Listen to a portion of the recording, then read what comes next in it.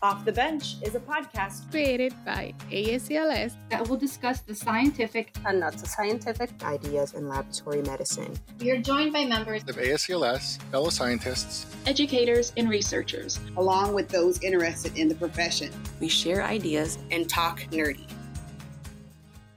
All right, everyone, welcome back to the Off the Bench podcast, part 2 about interviewing.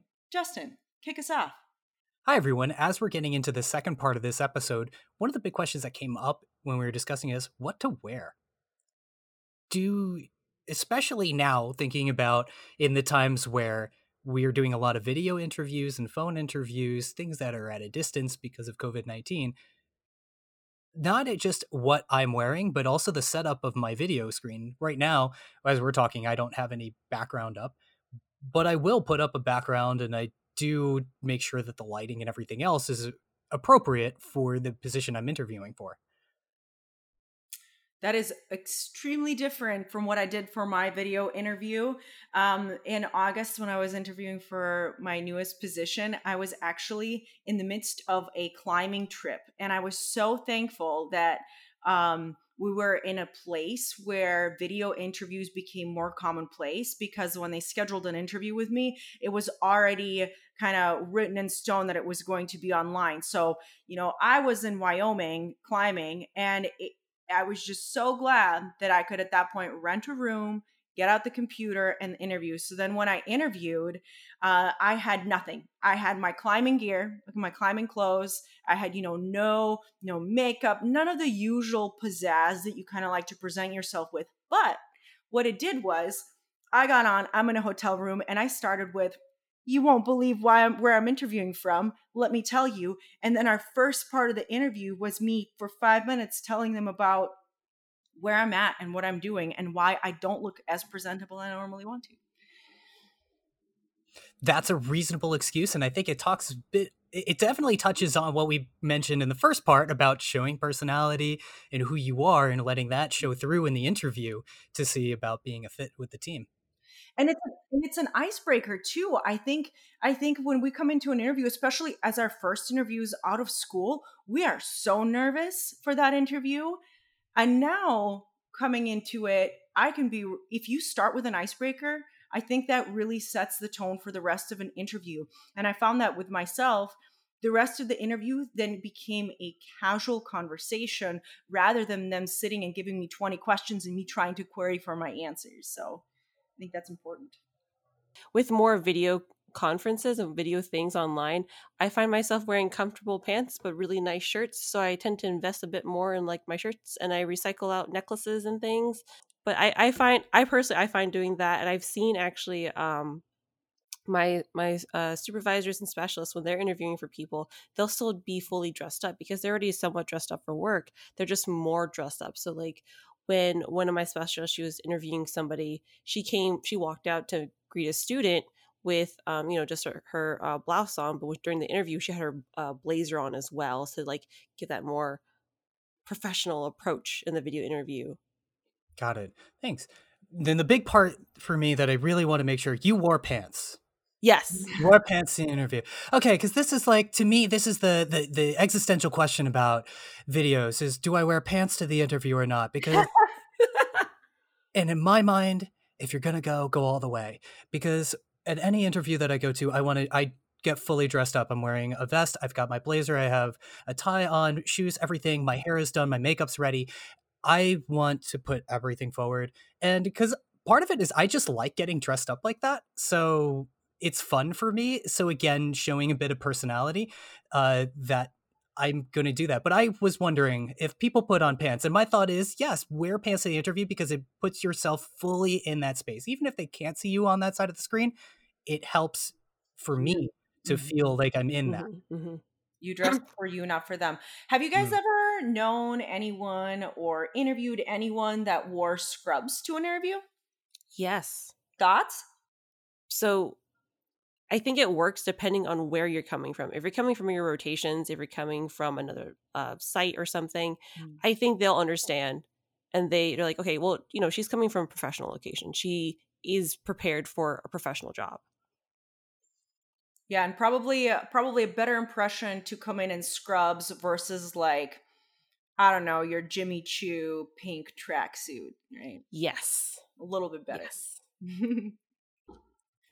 Sometimes when we're in the interview, we get faced with certain questions that are challenging or difficult, either because they're a sensitive topic or our relationship with the question is kind of a negative experience. I'm of the idea that I don't want to bring up any negativity within an interview.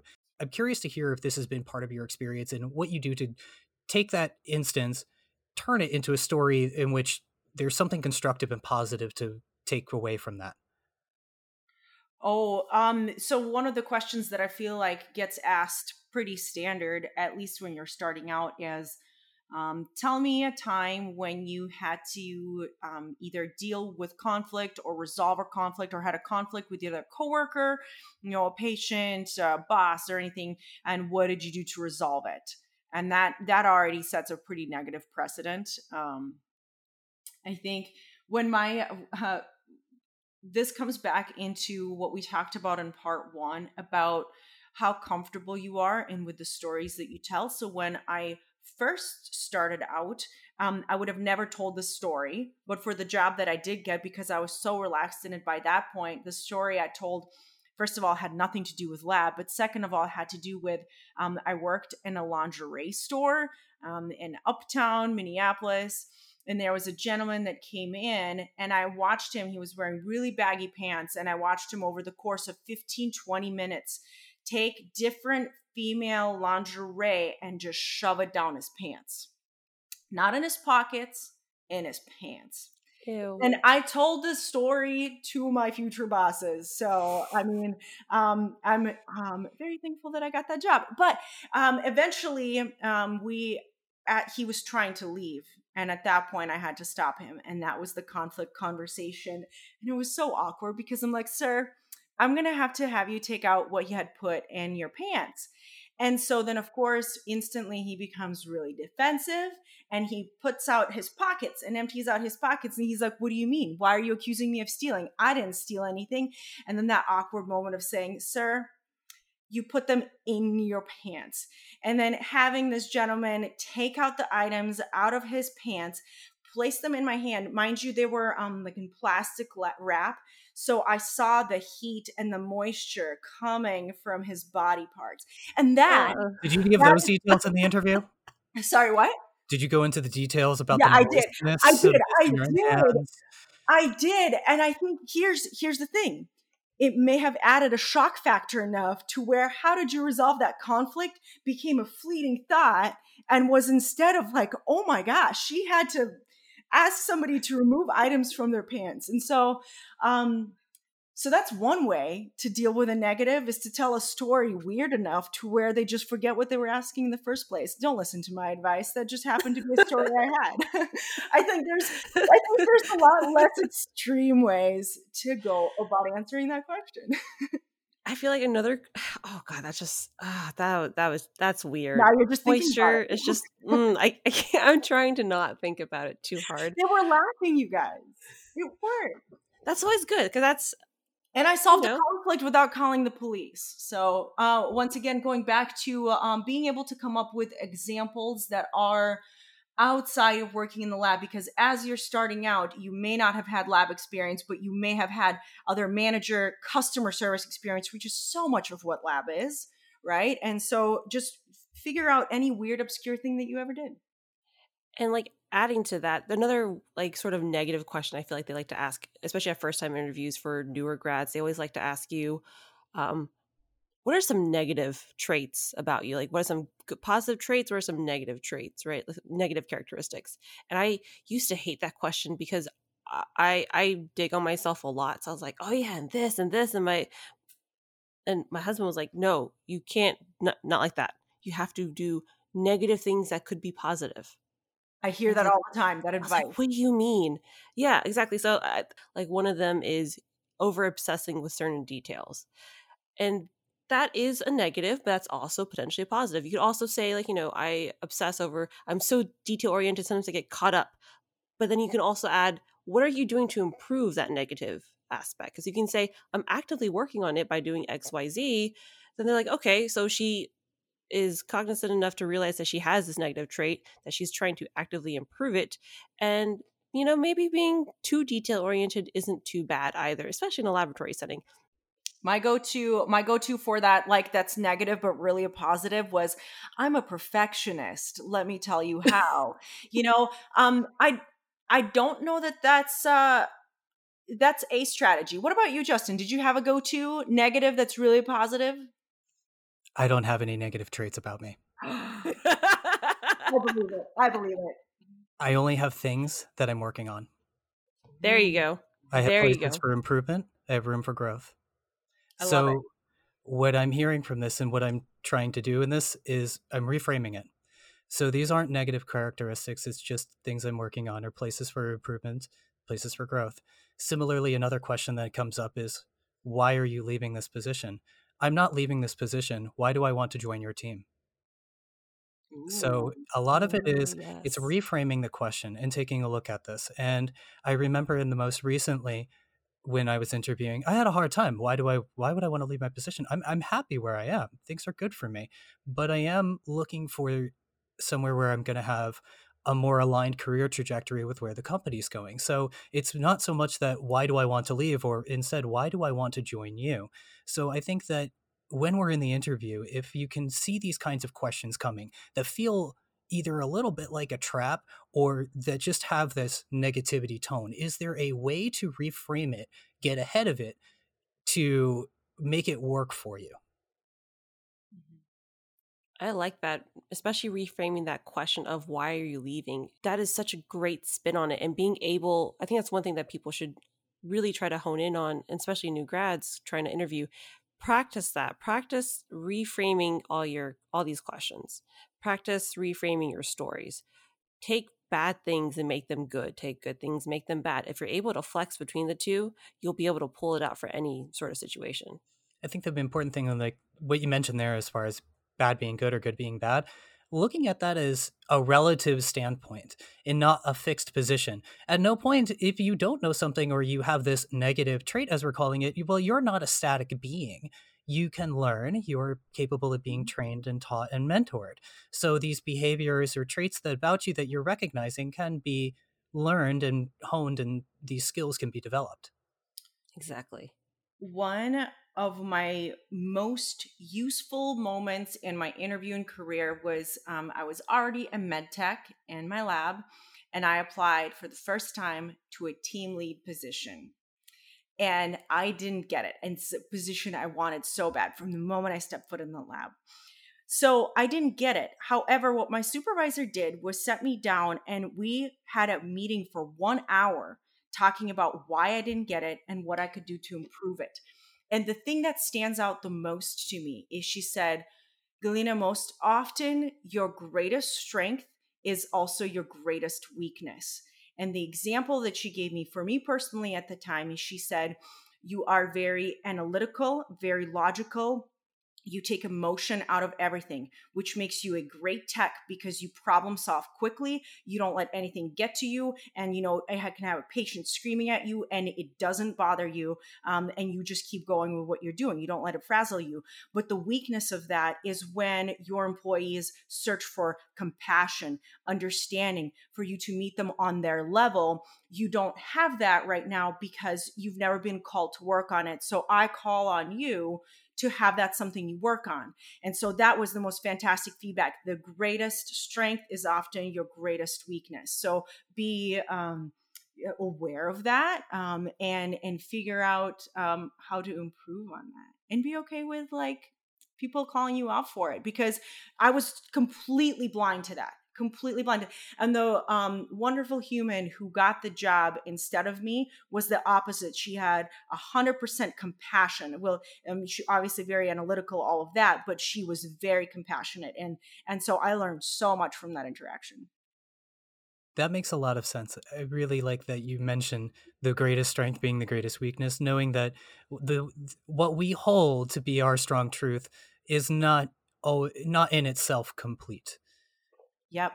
And hopefully, for anyone that's listening, if you ever are going through an interview where they kind of tell you that or give you that feedback, they're also not just leaving you hanging with that. So the other thing my boss did is said, okay, knowing that and knowing that you want to be a leader, what can I do as a supervisor to prepare you for success so that next time you interview for this position, you will get it, which, by the way, is exactly what happened. So hopefully they set you up in success in that way. And if they're not having that conversation, that you have the wherewithal and the trust in your supervisor to approach them and say, okay, what can we do? What kind of practice? What kind of projects can I be on that'll help build these strengths in me? Congratulations to you. One of the things that I think it was really crucial there is knowing that you had some mentorship or people above you to help you through these aspects, and you had some kind of model in front of you that you could work towards. And I think when I'm interviewing and I'm in the room, we're talking with people and getting to know them and getting to know me, I'm also looking to see if I have certain limitations or things that I'm working on. If the manager, the director, or something in the company shows that this is a value that they hold, then I'm also looking to make it that this is a place where I can be mentored and I can learn from others about this thing, whatever it is that I'm working on. So knowing, especially if you're reaching into a new position or it's into the next step, either vertical or horizontal, I'm looking for those people that I would look as either formal or informal mentors in the position. Not only that, but people that you can trust, especially as someone that's, a new grad coming into a position. I think it's really important that if you need help or if you're looking for more projects or if you're trying to build your career in a certain direction, that you trust your employer enough to be able to bring these concerns, ideas, bring that to them, and they won't just get shot down. Because I feel like and this happens in every career, it's really easy to get disenfranchised by bad bosses. Where you are eager and excited, especially out of school. You're stoked. You're like ready for life. And there's nothing worse than somebody killing your enthusiasm. So it's really important to work with people around and work for that will instead try to propel you, like keep that enthusiasm going, which is why it's taken me, a really long time to ever leave my first employer. So. Manager can make or break a position. Yeah, for sure. And if you're working for someone who you feel like, you may not trust right away, find someone else in that organization structure that you do trust or you can have a rapport with, and they can also help you sort of help guide you. It depends on where you are. Like for me, I think I had some slight issues with my supervisor on one shift, but I was able to have a really good rapport with a supervisor on a different shift. So at least I felt like I still had someone to trust and that I could go to for help. And if something happened, if you have that rapport with somebody, always use that. And it's, again, back to the first episode, it's who you know and who you're comfortable with as well. And also know what you're worth, because yes, you may be starting out and yes, you may not have the years of experience, but there's so much potential in you to become a great asset to the company. And you are your own advocate, you're your own number one advocate. So if you're like, having issues or you're not getting fulfilled in a position, like no one is going to try to fix that but you. It all starts with you. So. Galina, you moved into something I wanted to ask about in talking about difficult conversations. I wanted to ask you all on how you talk about compensation and pay. I can tell you how not to do it. Everybody goes when that comes up.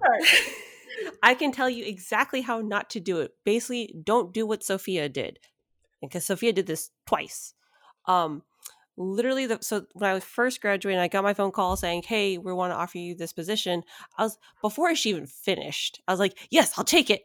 And it's like, hold on, child. Looking back, it's like, hold on, child. Slow your horses. Later on, when I was being offered the official position change to a weekend supervisor, the senior lead tech position, that one did include a pay raise. And with that, they called and said, "Hey, we have this raise." And I was like, "Yeah, sure." And the HR lady very kindly told me, she was like, "No, this is what they're offering you, you are okay to say no, and I can go back and argue more. Basically, I clammed. I just froze, and I was like, yeah, sure. And it was so bad. It actually ended up being back and forth 3 times. It sounds like you had an advocate on your side. I did, luckily, very much. But yeah, don't do what I did. Justin, what do you think are your bargaining powers, though, as you're straight coming out of school, right? I think it's easy to talk about it when we're looking up for a promotion or where we're at now years later, right? We know our worth. We know what we're looking for. We're so self-actualized that I can say, nope, you're going to give me $5,000 a year more. But as a new student, do you have that control? Not as much. It depends on other circumstances in your life, whether you have a family, where you live, the commute, if you're living farther away from where the jobs are. These are things that need to be incorporated into what you consider to be your compensation. As a student coming out, you don't have the years of experience under your belt to negotiate a stronger wage. If anything, you need to, I would say, if anything, for a student, there's a creativity involved of looking at other work experiences, other projects that we have done that show some kind of skill training. If anything, a lot of it is selling your potential. And as a new graduate, it's well known that that's what we're working with, is a blossoming flower. And so if anything, it's trying to sell what that flower is going to blossom into. Mm-hmm. I think with that, you can also do your homework. And that's something that I personally should have done as a student. Only reason why I knew what I was getting was fair is because I talked to other student employees who were being hired at the exact same time, and we all got the same thing. I think that part of that is also because we all applied for a state hospital position, which all of that is public record. So being able to, I say, if you're able to look up a base starting salary for your area, that really helps out. Because I actually had a friend who also, she was not a student employee. She just went into a different location position for a laboratory job. She ended up getting paid $4 less than I did, like under $20 as a starting out for a student, which, yeah, it was under $20 for a student. And her raise brought her closer to $20. You know, if they were able to have that research from, hey, well, the state lab pays this, you're a private institution, what do you do to match this? If we're knowing that the state government's doing this, if you're able to get that research, I would say definitely do it and ask them, how are you making sure that your market is fair to a new person? Because you're offering me X amount, someone else is offering X amount with these benefits. Are your benefits at least adding up to make up for that loss in money or something? Like, I think it's totally fair to ask that. Sophia, and I think that brings up, so 2 ways you can go about this. The way you're talking about it, do your research. So whether you're going on Indeed or just Googling, like, what's the average salary for my state for this job, right? The other way to do it, which is the way I happen to do it, I did no research on it, but in the 2.5 months before I got my first job, I was interviewing for a lot of positions. I interviewed for anything that was coming up on, Indeed, LinkedIn, whatever was happening. And so by getting multiple offers, I kind of got a range. So my first job that I ever got an offer for offered me under $20 as well, for an overnight position, mind you. And so then when the position that I took was like heck of a lot better, then, I didn't have bargaining power because I'm a new hire, but I knew that what they were offering me was really good because I had all these other positions that I interviewed and asked what the salary range was, what the starting salary was. So 2 ways to go about it. Either A, Google it, or B, interview for enough jobs to where you can gauge what is right for a first time starting position. Actually, you kind of reminded me with the night shift thing. Also, if you can ask them what the shift diffs are, if a hospital has shift differential, which a lot of them do, ask, because once you do that evening shift, those midnight hours are not looking too bad. I promise you that 20% extra, 15% extra, that adds up fast. You will want that job after that. Well, and then depending on, I was interviewing for a job in Alaska, and not only did they have a shift differential, they also, you were on call, so you had an on-call differential, and then on top of that, you had a geographic, like, not inconvenience, that's not what it was called, but it was like a geographic differential for the fact that you were moving so far remote, that there was a differential on, or a bonus on top of that. So that was, mind you, years ago. And one position, and it was already offering around $100,000 for a first-time tech to relocate to Alaska. And granted, it was a very remote location, but with all the differentials and the bonuses, that was huge. If you're looking for a reference point in your research on where to find numbers for what would be an estimated salary range in your area, whether it be laboratory technician or a laboratory scientist, either 2-year or 4-year, the two places I would look are the ASCP wage survey. They do it every 2 years. I think they're still working on 2019's data, but 2017 is available. Similarly, the Bureau of Labor Statistics, BLS.gov, also has numbers there. Now, the caveat I would bring into BLS, ASCP is going to be very granular. This is our industry. They're the Society for Pathology and Lab Sciences, so it gets really granular. With BLS, it tends to be more of an aggregate. So if you're a technologist or a scientist and you're looking at the numbers and they seem awfully low, consider that it also does include technicians. And if you're a technician and the numbers look high, vice versa.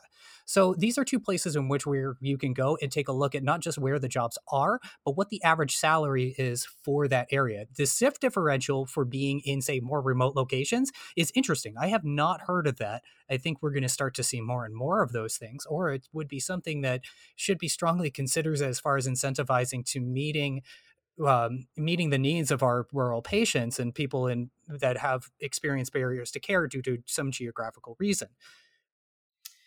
Are you finding, I feel like, in the last year since COVID came around too, a lot of positions are offering bonuses if you're working in a COVID laboratory now. So I hear.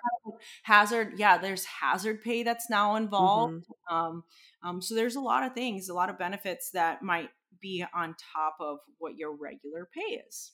Something else I would consider Sophia, you mentioned this a bit on looking at, say, private versus public sphere and where the position lies and what the pay or the dollar amount might be and how it's compensated in either direction.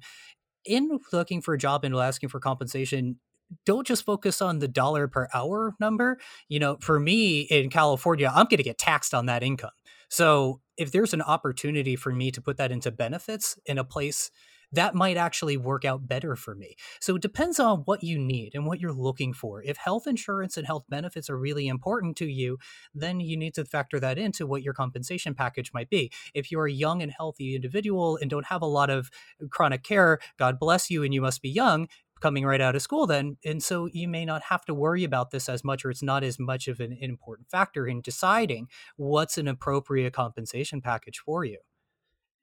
Things like tuition reimbursement are also another big one. Like that's important for me as I'm currently in school and looking to finish my master's. For me, one of the benefits I wanted to look at was actually the PTO hours you would gain. Mm-hmm. I don't take much time off, but I like knowing that it's there, and I like having the option to sell back at a slight discount. I think it's like 80% or 90% pre-COVID. So I like knowing that I can gain that, and that's actually one of the reasons why I didn't apply for a different location was because I believe their PTO accrual rate was like maybe 8 hours. At the time, UNC was offering 11.5. That's huge. And I was like, I will take that. My big one was how many weekends you had to work. So one of the locations that I interviewed for and did my clinical rotation as when you're starting out, you had to work every other weekend. Whereas the job that I ended up taking was every fifth. No brainer. To every other versus every fifth, you think about most of us or a lot of us when we're graduating from this degree, we're in our 20s and how precious those weekend hours are, or if you're a parent and how precious your weekend hours are with your kids. That's huge. if there is a Definitely. position that has weekends, I have worked weekends in where, I had a Wednesday or a Thursday off, and I do consider it's a change from the conventional 9 to 5 Monday through Friday kind of work schedule. And I'm interested to see in a post-COVID world how this might get disrupted or change, especially with flexible work arrangements. So as we're going into that, if there is an opportunity that it's an off shift or if it's on a weekend, I hesitate to limit job opportunities because those things might exist. I found that having a Wednesday off was wonderful. I could go to doctor's appointments. I could go to Trader Joe's, and there's fewer people, just like night shift. It's great. That's actually one big reason why I actually applied for my current position, the weekend supervisory position, because for the longest, when the position was open, I hadn't applied. I was not going to apply. I was thinking to myself, well, my husband works Monday through Friday. I want to be able to, have a same schedule as him. That's why I left evening shift for day shift, because I want to have a similar schedule. But then we kept talking about it, and we're like, we're in our 20s. We don't have kids. We can figure this out. If I worked, so my current schedule is Thursday through Sunday. I have Monday through Wednesday off. That's a 3-day weekend, basically. And what are weekends but really days off at this point? Especially with COVID, they're just days you're not at work. Yeah. Mine are now during weekdays, which means I can go to doctor's appointments with no problem. I can go to the grocery store and there's nobody there except during busy hours. But it's fantastic. And I'm so glad I took that opportunity. Like, if I had tried to convince myself of this maybe when I first started, I think I would have been a little bit more hesitant because I would want something that matched other people's schedules. Currently, give me weird hours. I will take it. Other things that I would convince myself of early on is to take that 401k and take the benefits in which they allow you to invest. When we're students, we don't necessarily think about these things. And it's easy to just be like, nah, give me the money. I really strongly encourage putting away 10% of whatever you earn into the 401k package that is presented, or it may be a 401(b), depends on the organization, if they're for profit or not for profit. Either way, take advantage of that. It's money that gets put away, and it's just one of those investment things that your later version of yourself is going to be very thankful. For sure. So far we kind of discussed the leveraging power that you have then versus now about pay. We talked about those difficult questions and how to address them. Now my question for you guys is, interview is done. You have left the room. What now? Do you sit around and wait? One of the first things on my to-do list following an interview is to send a thank you. They've given you their time and took the time to get to know you. And I think it's worth whether you get the position or not, it's worth showing the appreciation that someone took the time out of their day to recognize you. Definitely thank them, because Justin's right. They took the time out of their busy day to come and interview you, which means they had to shuffle and rearrange everything to make sure they could come and interview you because they thought that you would be a good potential for their team. In addition, I'm also a fan of very direct conversation and communication. So if you want this position, say that in the email. Don't let it to be assumed just because you were there, anything else. If you really want this, if you're excited, say that. Let them know that this is what you want. To add to that, I would say that the thank you for me contains 2 parts. I want to recap the highlights of the interview, like what I enjoyed about them and hearing about the organization. And then my second paragraph, to your point, Justin, is saying, hey, I really want to work here, and this is why I think I would be a good fit. So it's twofold. You acknowledge that you heard them and you're aware of what they're looking for, and then saying, this is why I'm good for it. I do have one quick question about during the interview. What do you guys do with your hands? Because I know that's a problem that I have. Really? I purposely bring a legal pad to scribble. I think that's a great thing. That's not an issue at all. Because I personally find an issue because if I don't hold on to something, my hands are flying in every other direction. I might smack a book off the shelf.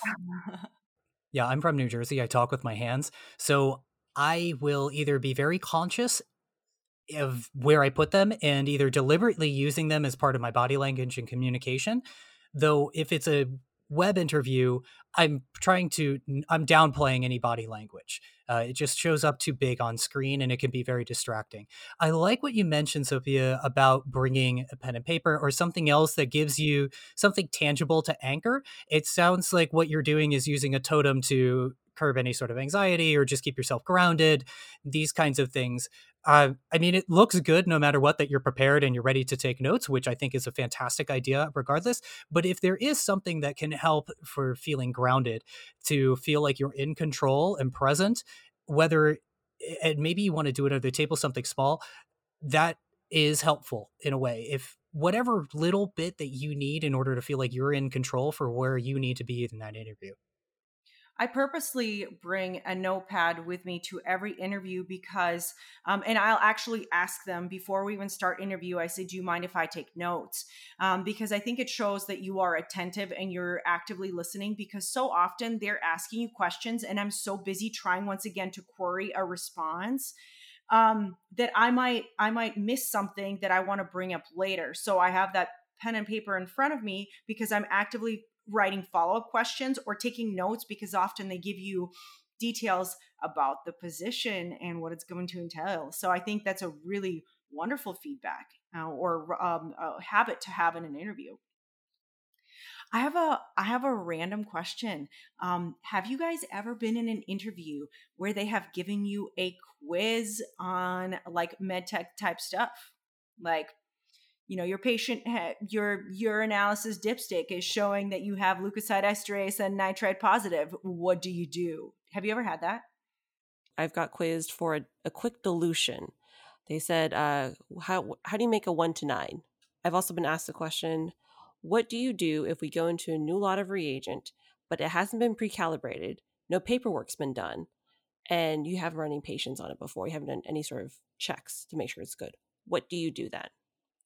And I find with questions like that, they're really just trying to gauge your thought process. So the first time I was asked that question, I kind of thought in my head before I said the response, which made it seem really awkward and silent. So I now have the tendency to think out loud. And I was like, okay, so based off that, we have this procedure for these reagents that we just switch into, and this is what we do there. So we should take that idea and put that here and go through all these steps. And that's what they want to hear. They're trying to see how do you think about these problems? And currently, they're currently interviewing for other people. And sometimes they'll also ask them, okay, well, on your resume, it says here you have hematology experience. Let me give you some hypothetical printouts. What do you do with these things? What is your thought process on that? Like, I want to see how you think and how you go through the work to see more than is your personality a good fit, but also is your thought process and your work habit a good fit as well. Many of the questions that I had that were testing any sort of technical competency were more like what Sophia mentioned of not necessarily, it's okay, right or wrong isn't the goal here. It's what's your thought process? How do you get from point A to point B?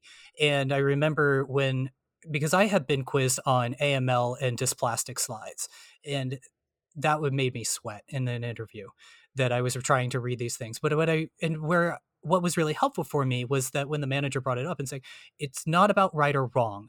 I don't expect you to know this. This was a very difficult case. I just want to know what you're thinking and how you come to your conclusion. On one of my interviews was actually the opposite, guys. They handed me a paper with a quiz on it.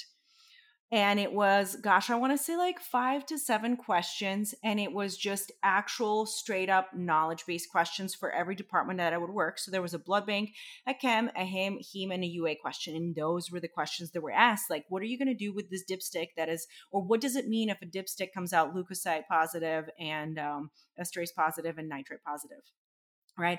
And that was horrifying. I wasn't prepared. Like, I wish that the human resources person would have told me that there might have been a quiz. So, you're so busy trying to think about these examples and like, talk about conflict. What are your strengths and weaknesses, that I totally was not in a mindset to take a quiz in front of the 3-panel interview that were like, take your time. And they watched me take this quiz. And terrifying, you guys. So that might happen to you.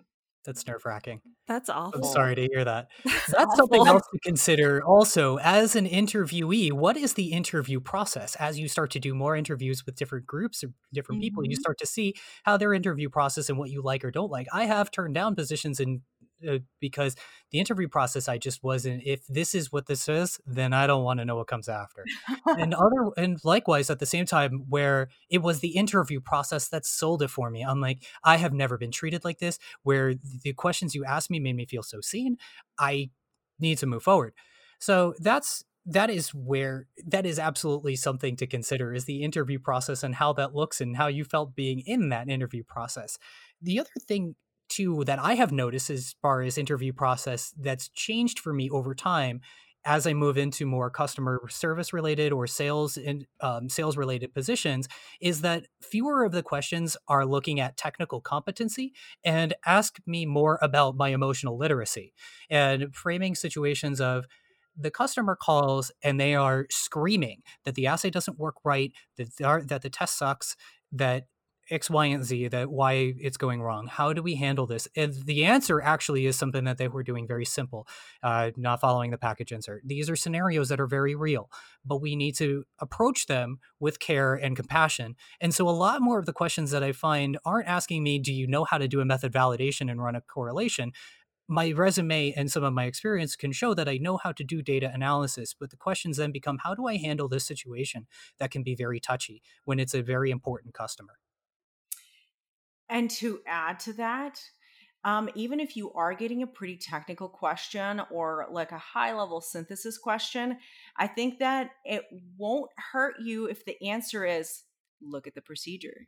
Or if similarly, they're asking like a question of, a situation where it's not a black or white answer and it's like a gray area answer, it's never wrong to say, I'm going to talk to my leader, or I'm going to talk to somebody that might know the answer. And I think that's really important. They're not expecting you to know everything because you don't. It's knowing your resources.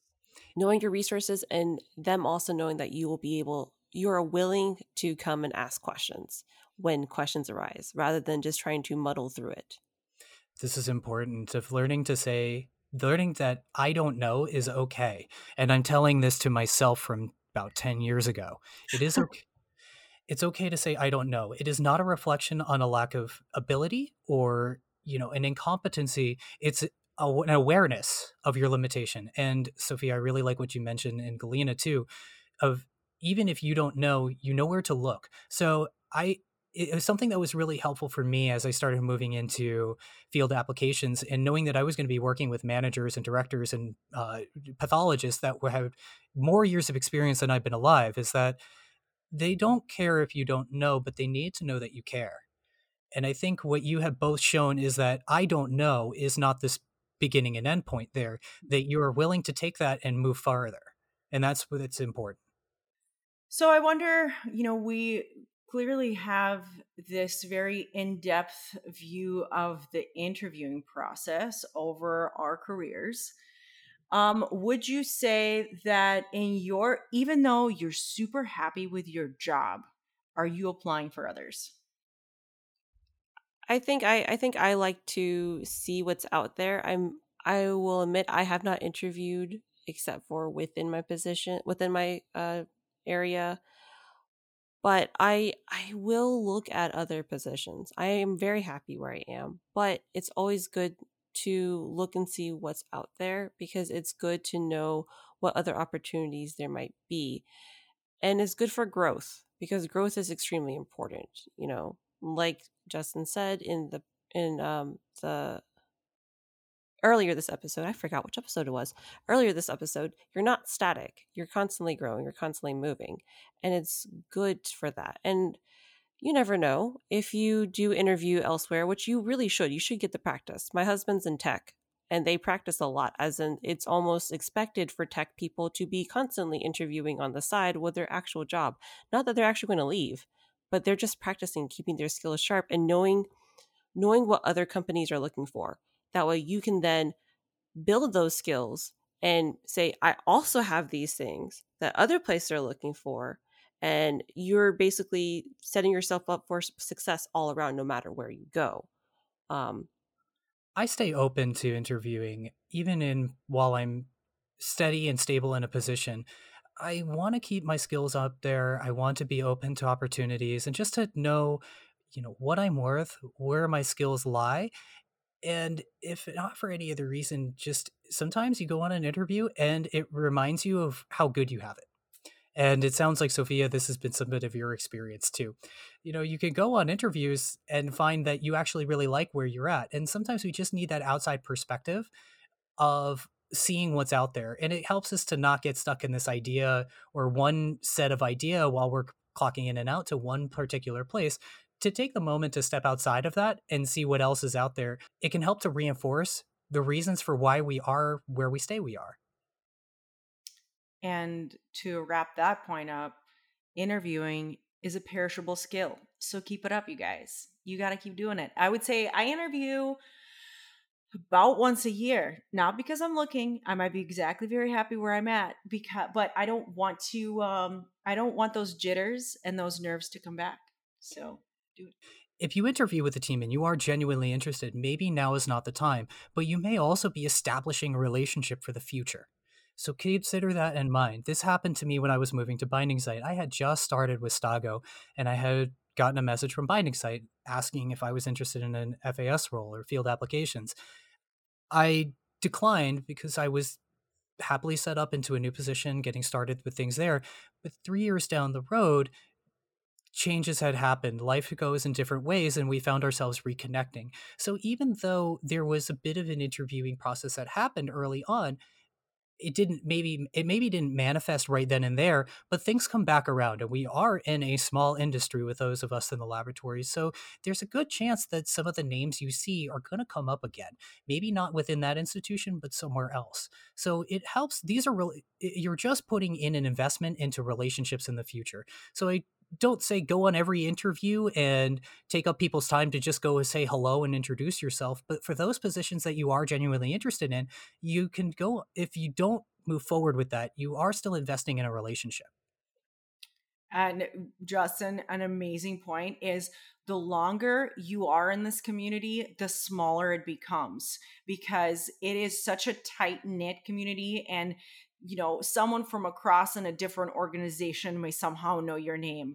I mean, yeah, starting a podcast, that's a good way to do it. Everyone knows everyone. I think one time I posted on Facebook I saw a Facebook post in one of those big giant groups saying, I'm looking for a job. And I'm like, hey, we've got jobs here. And then I got a message later saying, oh yeah, they actually interviewed here before. I'm like, that's kind of cool. That's kind of cool, And so they actually already had like a vague idea of that person. And word travels fast. You want to make sure, on top of like making good relations, you also want to leave a good impression. Like, be present for that interview. Be present for that job, because if you don't, you never know what's going to be spread around. Because stories travel, names travel. I'm going to jive off what Sophia said about impressions. As we're closing up episode 2 and finishing up what happened in the interview room, when getting ready and assuming you just got the position, things are moving forward, one of the things that I really encourage is leaving a good impression from the position that you're leaving. I was always told at a young age that whenever you leave a job, if you're given the 2 weeks, be there, be present 100%. And recently, having been on the receiving end of seeing how that can manifest when someone doesn't, it hurts. It hurts my impression of the person as they're leaving, because it is the very last note to that song, that melody that they've been playing for however long that they've been in that laboratory. That final note is what people are going to rest on and remember you by. So when moving from one position to another, be present the whole way through. And especially if you're in a position of leadership of any kind, be sure to do the knowledge sharing and set up that team to be okay for when you leave, sharing your notes, training others, to make it, because that is also part of leaving your legacy. The Elaborate podcast talks about this a lot, of leaving your legacy and what do you want that to be. So consider that while you're exiting. Do not just check out. Be there 100%. All right. So in today's episode, we learned about how to remain present in your interview, how to remain present when you are exiting your job. What else did we learn, Justin? Talked a bit about compensation, how to negotiate some of the things for there, where to find information to negotiate your pay. Well, how about you, Sophia? What else did we learn? We also learn knowing what you're worth and, fighting, being your own advocate, fighting for yourself. And any story can be made into a relevant story, even if it is having to ask a gentleman to take out lingerie out of their pants. And then a story can be told in a positive light. It's all you are in the control of how it gets delivered. So any negative story such as that can also be turned into something positive. You are in control of that narrative. Or at the very least funny. Yes. Yeah. Should we name the second part of this title, Telling a Man to Take Lingerie Off His Pants? Put it in the caption for sure. It's going to be our highest listened to episode. I know. Yes. I would fast forward just to that part. Yep. Oh my goodness. I'm just thankful that I got that job. So thank you to my supervisors and managers back in the day. So if you guys want to talk to us and ask us more things or get us to talk about other things, most of us have social media handles. And I say most of us.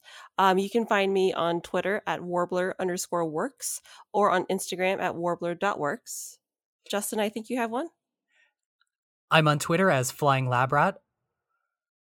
And Galina still doesn't have any social media handles or hashtags or anything like that. But you can listen to this podcast on ascls.org/offthebench. This is where we store everything, or anywhere that there's podcasts. So I'll promote our podcast, not myself. And actually, if you subscribe to our podcast and we reach 150 subscribers, we are going to make Galina make a Twitter handle. And you guys can bombard her with tweets and see how that goes. Show her lots of love. Yes. What's a tweet? Oh, no. Oh, dear. So she doesn't know about the brilliance of tweetorials. This is why we need to get her on Twitter. So please subscribe, share, and let people know about the Off the Bench podcast. Until next time. Yeah. Until next time, everyone. Bye.